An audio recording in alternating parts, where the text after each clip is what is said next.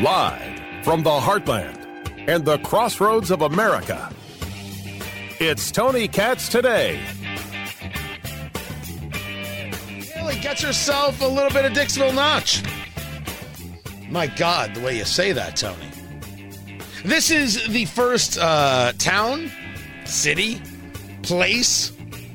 It's 6 people who vote in the first primary, and in the first town in the first primary. They do it at midnight.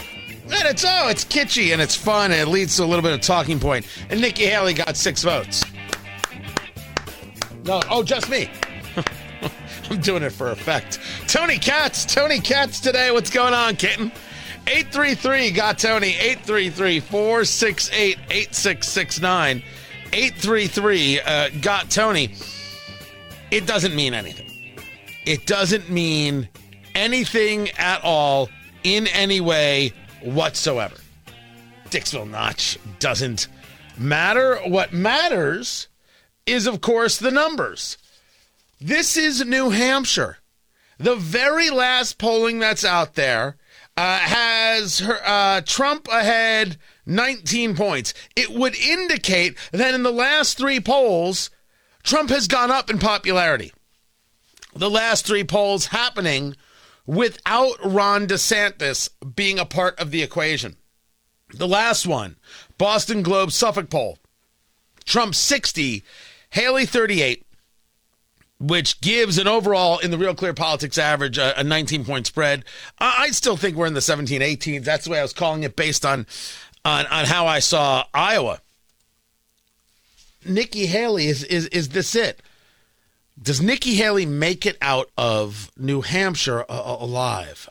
There was this, I think, this startling video.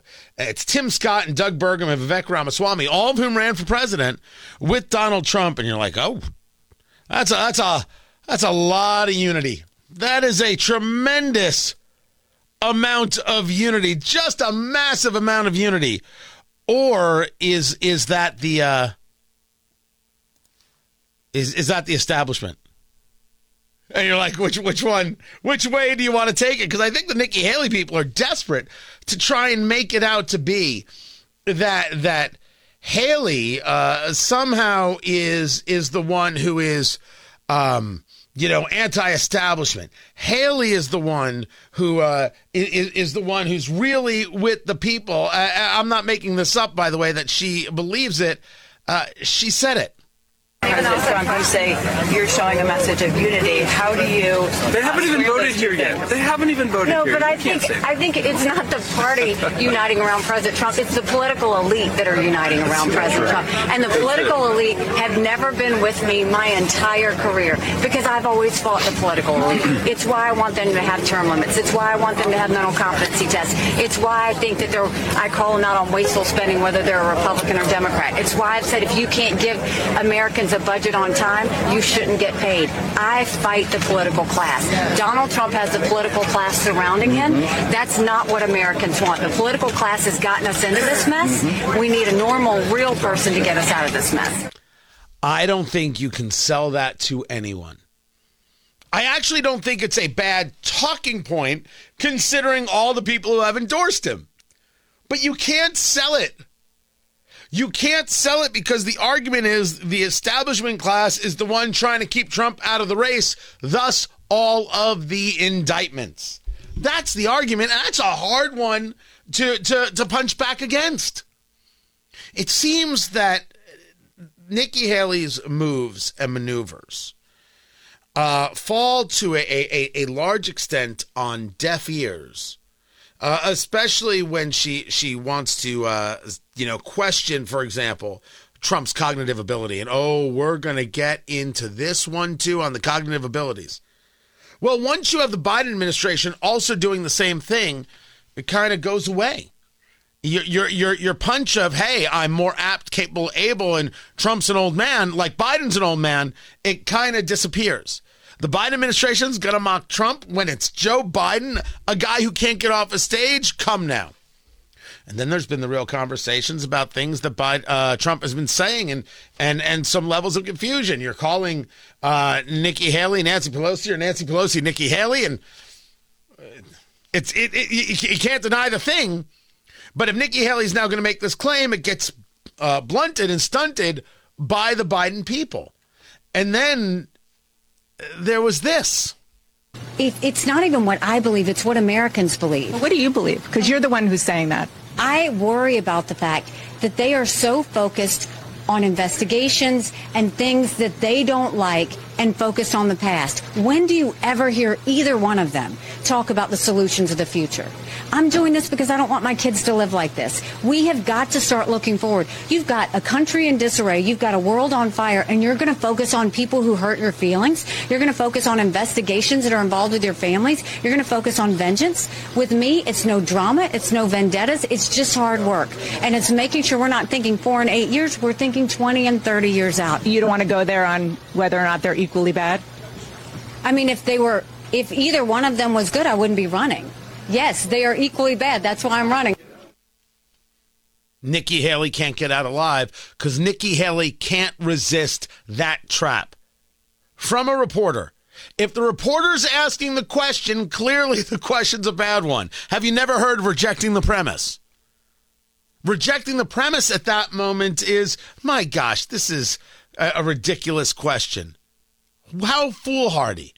It's clear that when it comes to policy, Donald Trump would be far better than Joe Biden, but none of that matters. I'm better than Trump on policy, and I'm better than Biden on cognitive ability. So you may want to hate all you want. The American people don't want hate. Now, that's how you could have answered the question, Nikki Haley, but you didn't. You bought into what it is the reporter said. And that dog won't hunt. This is exactly Nikki Haley's issue. And we've been discussing this for a while now. Nikki Haley gets herself caught. Nikki Haley gets lost because Nikki Haley is trying to compute what is the answer people want to hear, as opposed to giving an answer to stop the madness. The reporter is not on your side. I have taught myself from early on, even when I was doing stuff with Fox or someone friendly, the question being asked, first, may not be rational. And secondly, the person asking the question will get much more if I screw up than if I am clear, and certainly if I'm direct. Clear and direct is what the audience wants. Screw up is what the reporter and your enemy wants. So when you are listening to a question, the first thing that you do in the response mechanisms is, wait, is this a legitimate question? Does the premise of this question make sense? Are they both equally bad? In no way, shape, or form. No matter what you think about Donald Trump, if you're somebody on the political right, are they both equally bad? And I would tell any never-Trumper who believes that they're out of their holy damn mind.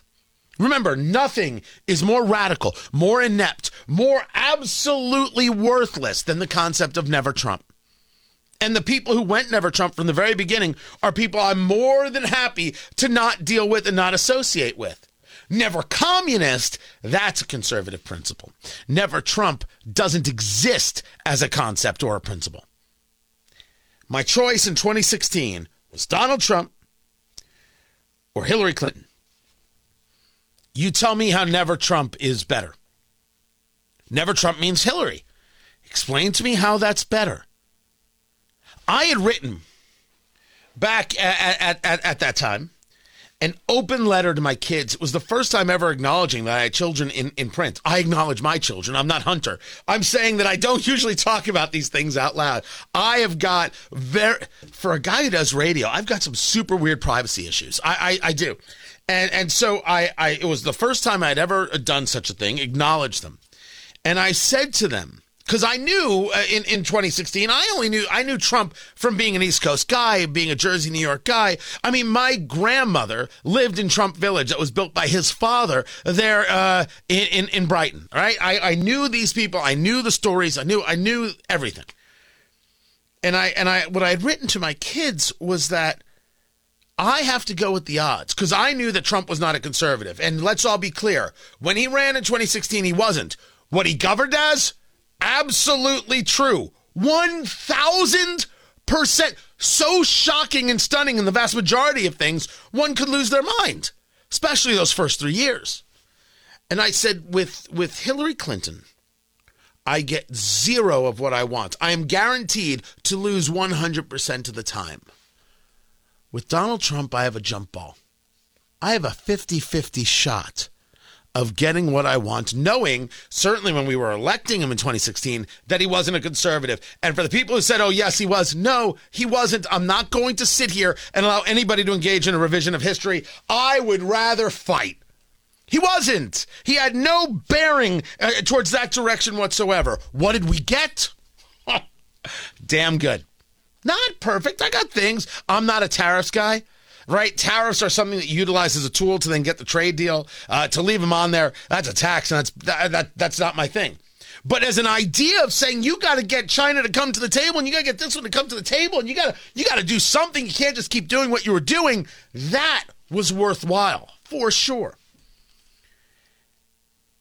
If you tell me that you look at Trump and you look at Biden in 2024, can you imagine it's Biden and you look at them and you're like, yeah, equally bad?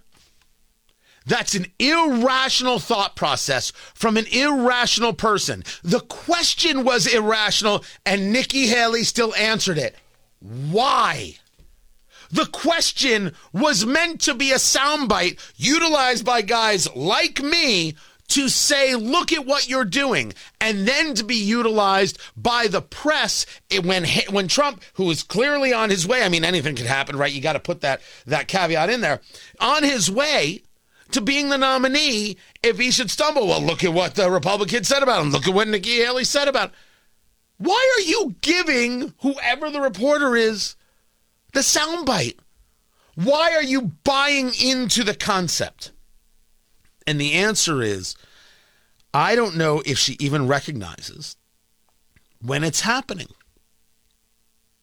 She's so trying to figure out what's the right answer for the right people for this and that, as opposed to questioning whether or not the question has validity to begin with. And that's undoubtedly her biggest issue. Undoubtedly her biggest problem. And I think that is showing. Now, I'll give you something I don't think is to this case. Something that is not something that Nikki Haley has to do, and this comes from Carrie Lake. What do you think is going to happen now come South Carolina and going to Nikki Haley's home state? Well, I hope Nikki Haley looks in the mirror and says, does she want to be the person who tries to stop a movement of taking back our country? Her numbers are not good here. Her numbers are terrible in her home state of South Carolina. And I hope that she does some soul searching and realizes that the globalists and the donors who are trying to control her, that she doesn't want to be their puppet anymore. She wants to get behind a movement of the great, incredible people like you see down here in this amazing country. And she wants to get behind us and with us and join behind making President Trump the 47th president of the United States and saving the... Now, I think Nikki Haley's entitled to run for president because she doesn't agree with those people. She sees a different way and she wants to sell it as a better way. Any candidate can do that. I think that the whole get behind the movement thing actually does a lot of turning off. For the ardent Trump supporter, they're already there. I think for everybody else, the movement is not so much the thing as the country. The country. I think that some people naturally hear movements and they're like, look, I was a Tea Party guy. I know how people, they give the arm's length. And certainly Carrie Lake, I don't think carries gravitas outside of the Trump supporter. I really don't think so. But you can run for president if you choose. But when you run, shouldn't you run in a way that gives you the possibility of success?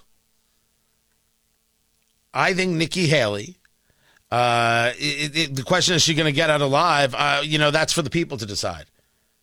But based on how the polling has not gone in her favor over the past couple, to the extent we want to believe in polling, and the way she answers these questions, which does not signal that she's really looking to connect, is that it signals that she's desperate to find an answer to get out of being asked the question.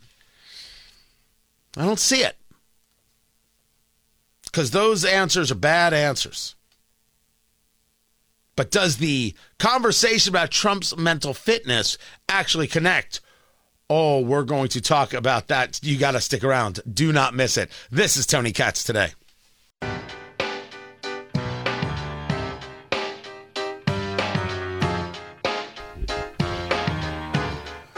So the Israelis make an offer. A 2-month ceasefire. An offer to Hamas that comes from the Qataris and the Egyptians. Tony Katz Today. Good to be with you. Find everything going on at TonyKatz.com. Get the podcast over there. Be a supporter. Would love, appreciate the support. The desire is, of course, to get back the hostages. This is what they're trying to do. And to get back the hostages, they're willing to do near anything.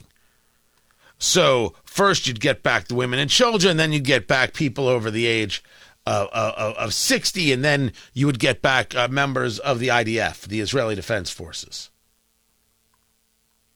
Now, I have seen reports that Hamas has rejected this deal. I will tell you that I think Israel's push on this, after, of course, being hit by the Hamas terrorists who are supported by the Iranian terrorists, murdering 1,200 people, raping women, setting people on fire, kidnapping women, children, the elderly, keeping them in cages, which last I heard, cages were bad, but I guess that's only at the southern border. And if Trump is president,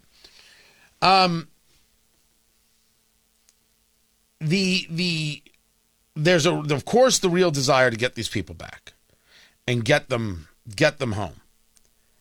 And my thought when I first heard this is, I think this is Israel saying, okay, we'll put this out there. If we can get the people, we win.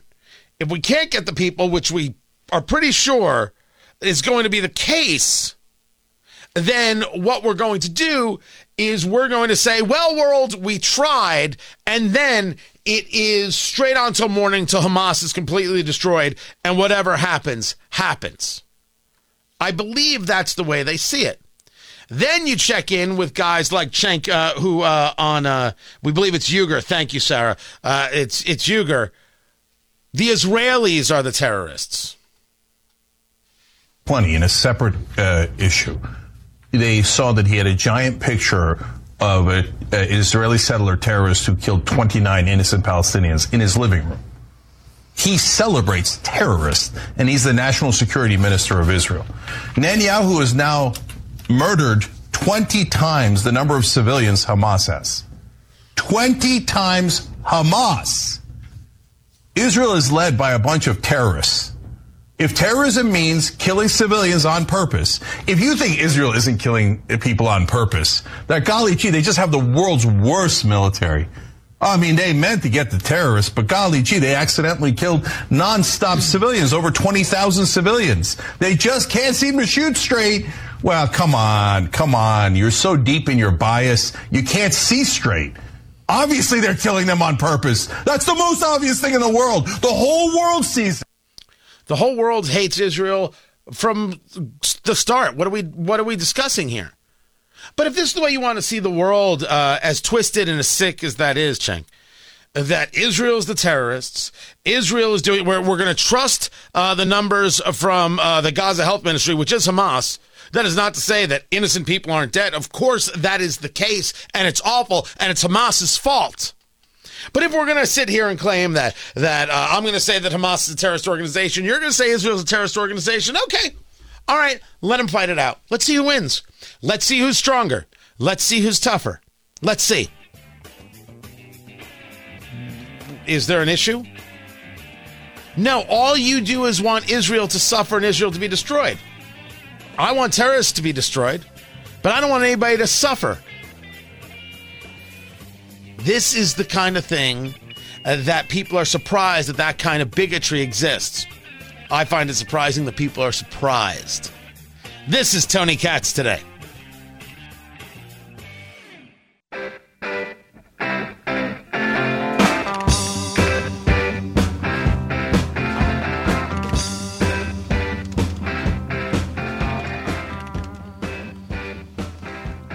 You have yet another hit against the Houthi rebels from the U.S. military.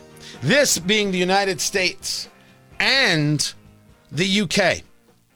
I keep making the argument that it seems to me that our problem is, in the United States, when it comes to elected officials, there is no understanding that we are indeed at war with Iran because Iran is at war with us. This strike, the U.S. and the UK launching this strike on the Houthi rebels in Yemen, the second assault of from these countries. This is the 8th time that the group has been targeted. Major Mike Lyons joins us right now, a retired United States Army West Point guy. He is our military analyst, as you see him all over your radio and TV dials, but this is the only radio dial and video dial that matters. Sir, let's get into my basic premise here, which is these strikes on Houthi rebels only continue to prove that we're at war with Iran because Iran is at war with us. I want to get to that, but let's start with what it is these strikes have engaged. How did the first strikes, or the first 7 strikes, fail, and what's the purpose here? Well, Tony, first, they haven't failed. They just started this process of trying to restore some kind of deterrence. We don't have any. The Houthis, we're on 2 different wavelengths. The Houthis want war with the United States. They think of this as a way of punching up. They think this is a way of mobilizing their people. They have thousands of rockets and missiles, and all equipped by Iran. We now are telling the Houthis all we're trying to do is restore maritime shipping lanes in the Red Sea. We don't really seem to want any kind of combat with them. But then now, in the past 48 hours, we've increased the number of attacks that we've made on their facilities. Now, in order for this behavior to change here, we've got to go to a full air campaign. We have to literally go 24/7, 2,000 sorties, something where if we really want to restore the Houthis and restore the deterrence that exists there, we've got to absolutely, step up the amount of attacks that we're going to make here. But for whatever reason, because of the Iranian influence, every time we fire a rocket into Yemen, into a Houthi stronghold, there's likely Iranian soldiers getting killed. And for whatever reason, this administration wants nothing to do with escalating anything with Iran.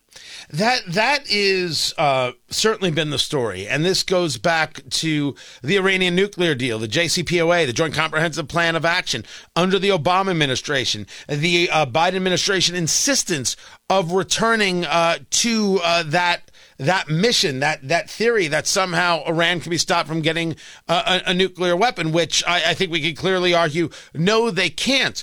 What is the rationale here for the deference when it comes to Iran? Do you see a strategic possibility from it? No, and I do think that Iran is behind every single one of these attacks. The bottom line is each of us have got our allies have existential threat, right? If Israel is our ally here, there's an existential threat between Hamas, Hezbollah, and really Iran as the proxies that they support are all against Israel. But then on the flip side here, from Iran's perspective, the Houthis, Hezbollah, Hamas, that's their allies, and they're having an existential threat. So I think that's where this proxy war is really taking place. Now, I agree with you also that the thinking is that, oh, no, the Iranians don't want this to be escalated. I just don't think that's the case. You had the naval commander down in CENTCOM, I think, come out just today and say that the Iranians' fingerprints are all over what's going on in Houthi, directing those attacks. They have to be getting the information from someplace. So as we do either an air campaign to go after that material, take away their capability to wage war, and then also some kind of interdiction on supplies coming in from the Persian Gulf. You saw sadly we lost two SEALs in that mission. It's hard, but it's going to be worth the while if we can get the Houthis to stop firing. That mission, talking to Major Mike Lyons, retired United States Army, that mission was stopping ships that are taking arms from Iran and sending them to the Houthi rebels and other places. And that story of two Navy SEALs who, after a 10-day search mission, rescue mission, has turned into a recovery mission, got no real press coverage whatsoever, as if there is a desire to keep this story very, very quiet. But it brings us to this hard question. Is the United States at war with Iran when we're dealing with the Houthi rebels, when we're dealing with Hamas, which is funded by Iran, and there are American hostages being held by Hamas? Or maybe said differently, is Iran at war with the United States? You know, there's so many conflicts taking place right now in the Middle East. Who's shooting at whom? It's a list. I've got at least 10 conflicts that are out there. If you check on my X Twitter feed, you'll see that there as I've listed them. I think that the Iranians are continuing to try to prod and to try to, whether they're at war with the U.S., I'm not sure that's the case. The Iranian authoritative regime is trying to survive itself. Terrorism has now come home to roost there. You saw attacks in Kerman from ISIS-K. The attacks that the Iranians are making now into Pakistan, into the Balochi, into Balochistan, and this is these separatist movements that are looking to overthrow the Iranian government. The Iranians argue that when they lob missiles into Erbil, they're attacking the Kurds there, ISIS inside of Syria. So the Iranians themselves now are attacking outside in order to try to preserve what security that they have in there.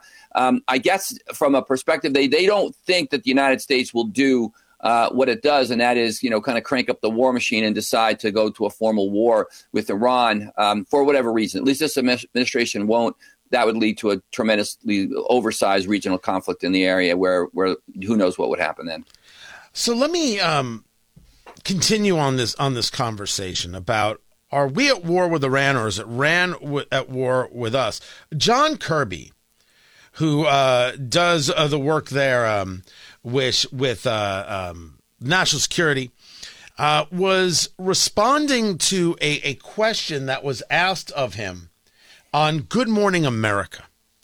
And in this conversation on Good Morning America, he was asked about some recent attacks on U.S. troops. I am going to do what I can. I was going to try and figure out how to play this. I'm not always a pro at these things just yet. But he was asked about this, and his response was that, look, only a very small number of troops have been damaged here, and it was just some traumatic brain injuries, nothing serious. He played it off like it was no big deal. U.S. troops getting injured, never mind being attacked, but being injured to any extent. And here's John Kirby from the National Security Council, the guy who has been brought in by the administration really to play some kind of role model to Karine Jean-Pierre as White House press secretary, and he's saying it's no big deal. You're a military guy. Is it a big deal? No, it sure is. Americans, fathers and mothers don't send their sons and daughters to go and have these kind of injuries there if they can be prevented. A little bit concerned about that. I think he might want to take that back. But it's just all about this administration not wanting to really draw a red line, knowing full well that the Iranians will cross it, and then with an expectation of us doing something to them. It is not going to change. I don't think that for as long as the Biden administration is in power, they're going to do whatever they can to appease this situation, which is also trying to get Israel to stop what they're doing. They still believe in the two-state solution. All of these things that are just not real when it comes to the actual situation on the ground. They live in this world of how they want the world to be. They want it to be more globalist. They want to have more involvement with these other nations. But at the end of the day, that's not the world that exists right now in the Middle East. It's one of power, and it's one of who's got the more might.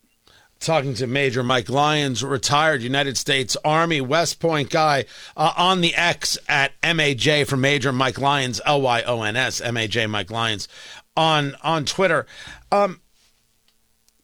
Sometimes I ask the question, how does this end? We've discussed this regarding Ukraine, and one of the great answers, we go back to John Kirby. He's asked the question about an end game in Ukraine. He's like, oh, well, it's what we always expected. Here, listen. After last week's meeting on Ukraine here at the White House, the Speaker of the House implied that President Biden did not articulate a clear strategy for Ukraine. So does the White House have one? And what, quoting Speaker Johnson, is the end game for Ukraine? Look, I can't speak to what the Speaker has heard or read or understood from the countless discussions that we've had with members of Congress about Ukraine and what we're trying to do here. It's been pretty transparent and pretty clear. We want Ukraine to win this war, as the President has said. We want a whole, prosperous, sovereign Ukraine. We want Ukraine's borders, internationally established borders, to be fully recognized by everybody, and that includes Mr. Putin. Yet, while they're saying this, we also know, Major Mike Lyons, retired United States Army, that there have been conversations, not so clandestine, about the fact that you may have to give up something because this is World War I, trench warfare. Nobody's giving an inch. Everybody's stuck in the mud. And it could be this way with you losing more and more people for the next 20 years, and simply Russia can afford to lose the people, and you can't. So it leads us to what is really the end game, the desire here regarding the United States. What is it that, how this turns out, how does this end up? Well, now the same question can be asked regarding the Houthis, who are thinking that they're in control of the navigable seas, and really Iran. How does this end up, or at least what is the conventional wisdom amongst your set regarding how the Biden administration will get either one of these things to end? So the Pentagon thinks that an air campaign in Yemen would go a very long way to at least restoring those maritime passageways and stop the Houthis from firing there. And the Houthis then would risk losing the control they have of Yemen, right? Yemen is divided in the east and the west. The Sana government, they're out of power now as the classic failed third world country where a non-state actor has taken control of the country. Yemen is one of the poorest countries in the Middle East as well. There's famine. They've been killing each other there in a civil war since 2014. The Saudis tried to intervene, and that didn't work out because Yemen is on their border. But I do think that the Pentagon believes that an air campaign would destroy all their military capability, as well as then put the Houthis in risk of even controlling Yemen as it sees. But then the country still just continues to spiral deeper into depression.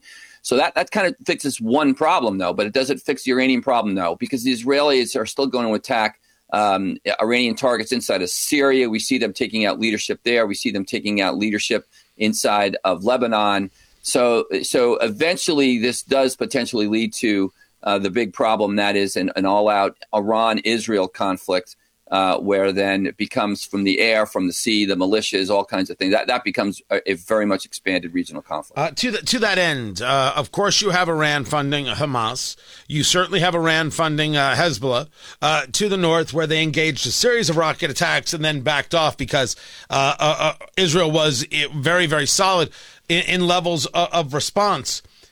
How many fronts can Israel actually fight at one time before the United States says we're involved, or, well, this is your problem? Yeah, that's a great question. I think what they'll do is watch to see how Israel is doing across those fronts, and the United States will act as a tripwire at some point if they think, it's kind of like a broken arrow scenario where if they're beginning to be overrun, the capital or so, the United States then gets involved indirectly there. No troops or anything like that on the ground, but this was that kind of fallacy of air power will solve that problem. The Iranians won't fight Israel through their Republican Guard units. They'll use anywhere from 125,000, 150,000 Shia militia groups that exist in Syria, inside of Iraq, Hezbollah, Hamas, and they'll try to mobilize them from there. And they have been surrounded by their enemies since their inception in 1948. But I think that's where the United States gets involved in a broken arrow situation where Israel's about to be overrun. Could you quickly define broken arrow? Well, that's a situation where U.S. forces, it's a kind of an old school method where if you give that command over the radio, it means every single air asset, every single asset available must respond to U.S. forces about to be overrun. You saw it took place, back in the Vietnam era and the like, with regard to units that were about to be overrun. Everybody basically stops what they're doing, clears their desks, and gets what they can, gets any indirect fire to help there. So I think that's really what they're on standby for. You have a carrier group that's there, the destroyers, as well as the aircraft ready to go, should that be the case. Major Mike Lyons, retired United States Army, MAJ, Mike Lyons, LYONS. Major Mike Lyons on the Twitter box. I appreciate you taking the time to be with us, be a part of what we're doing. Much more to get to. I'm Tony Katz, and this is Tony Katz Today.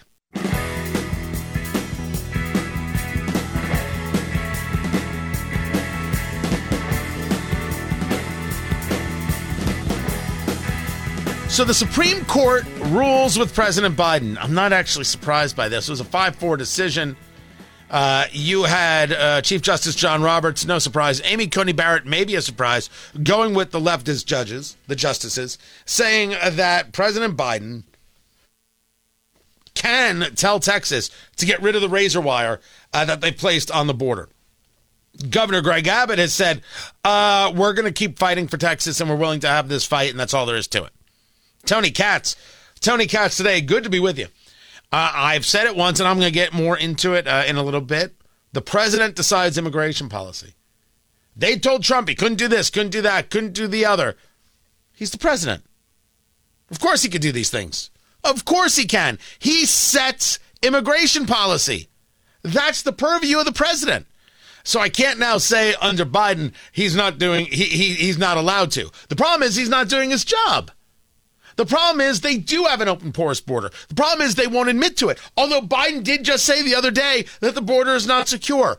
Where has the Republican Party been? It should have been an immediate series of press conferences dominating cable news. They should have forced their way on and said, here is the package that we're sending. Chuck Schumer has to pass this.